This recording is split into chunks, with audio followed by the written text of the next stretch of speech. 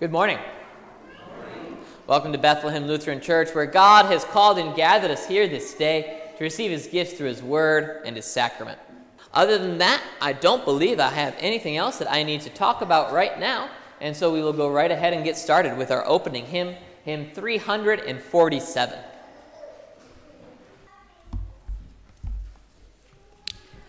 The Old Testament reading for the second Sunday in Advent is from Malachi chapter 4. For behold, the day is coming, burning like an oven, when all the arrogant and all evildoers will be stubble.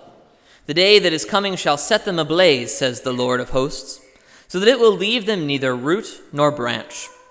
For you who fear my name, the Son of Righteousness shall rise with healing in its wings.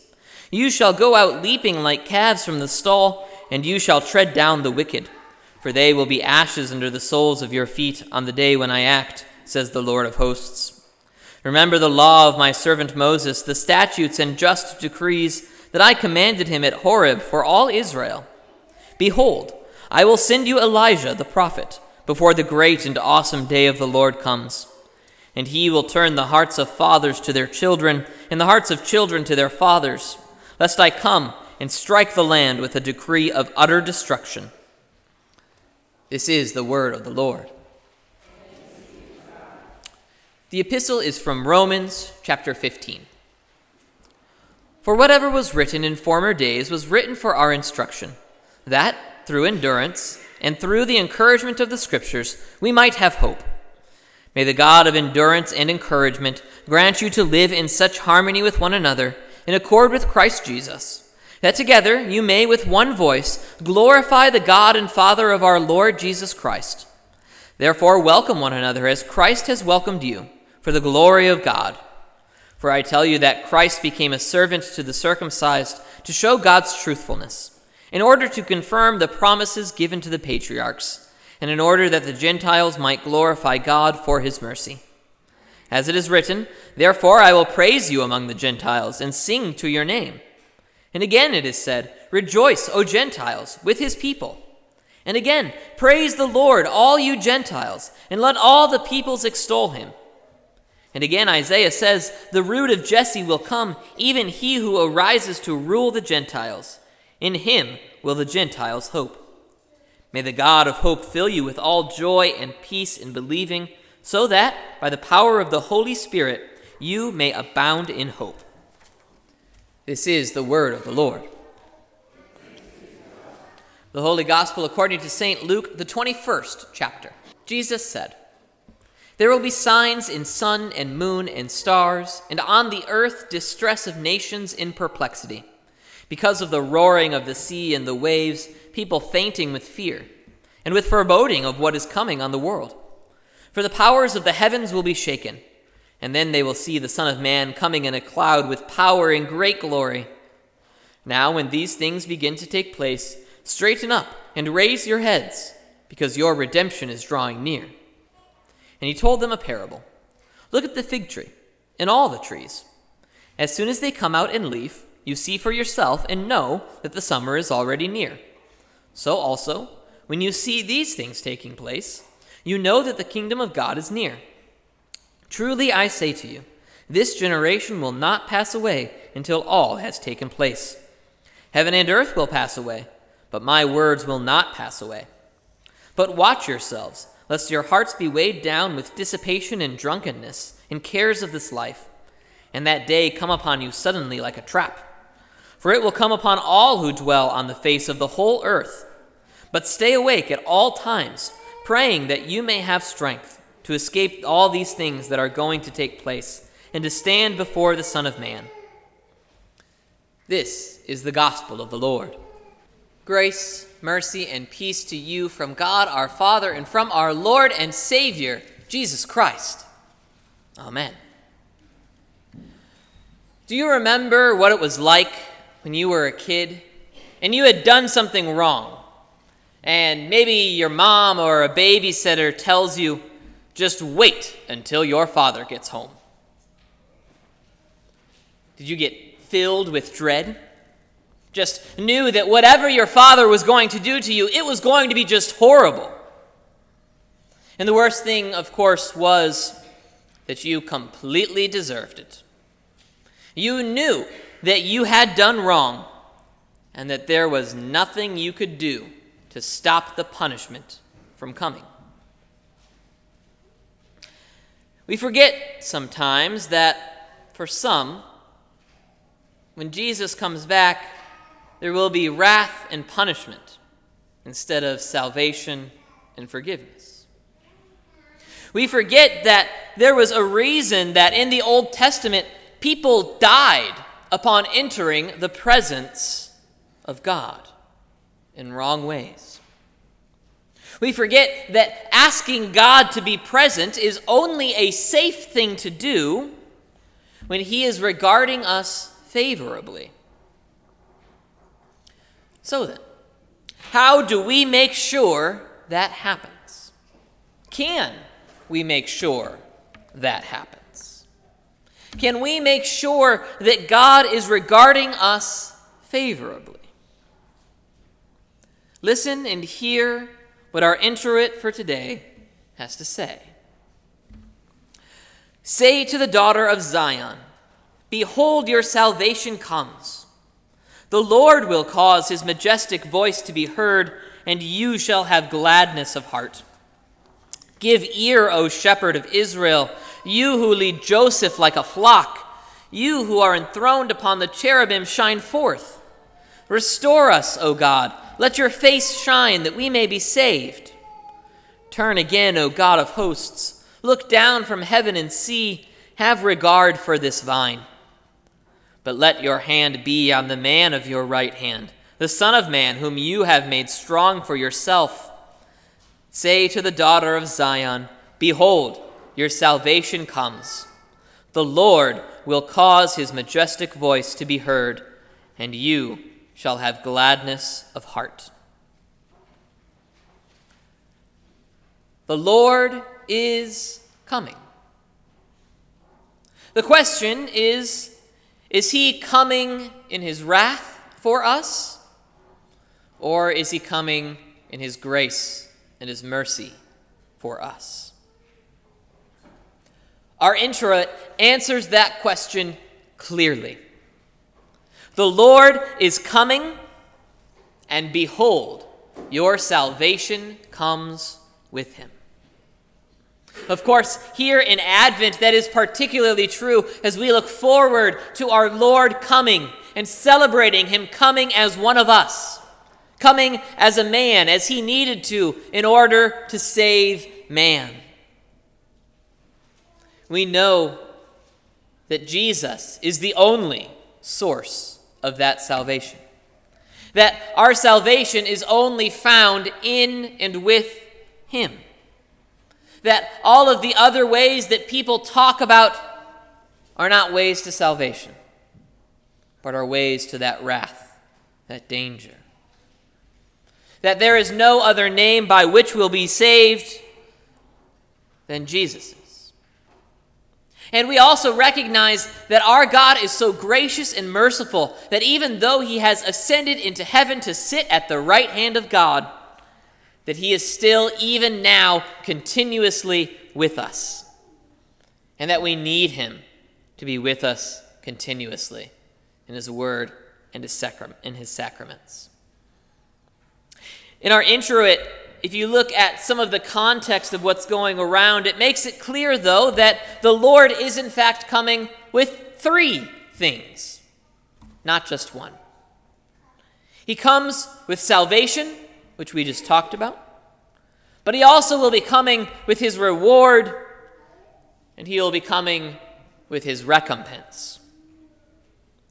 We'll start with the reward because that's the fun one.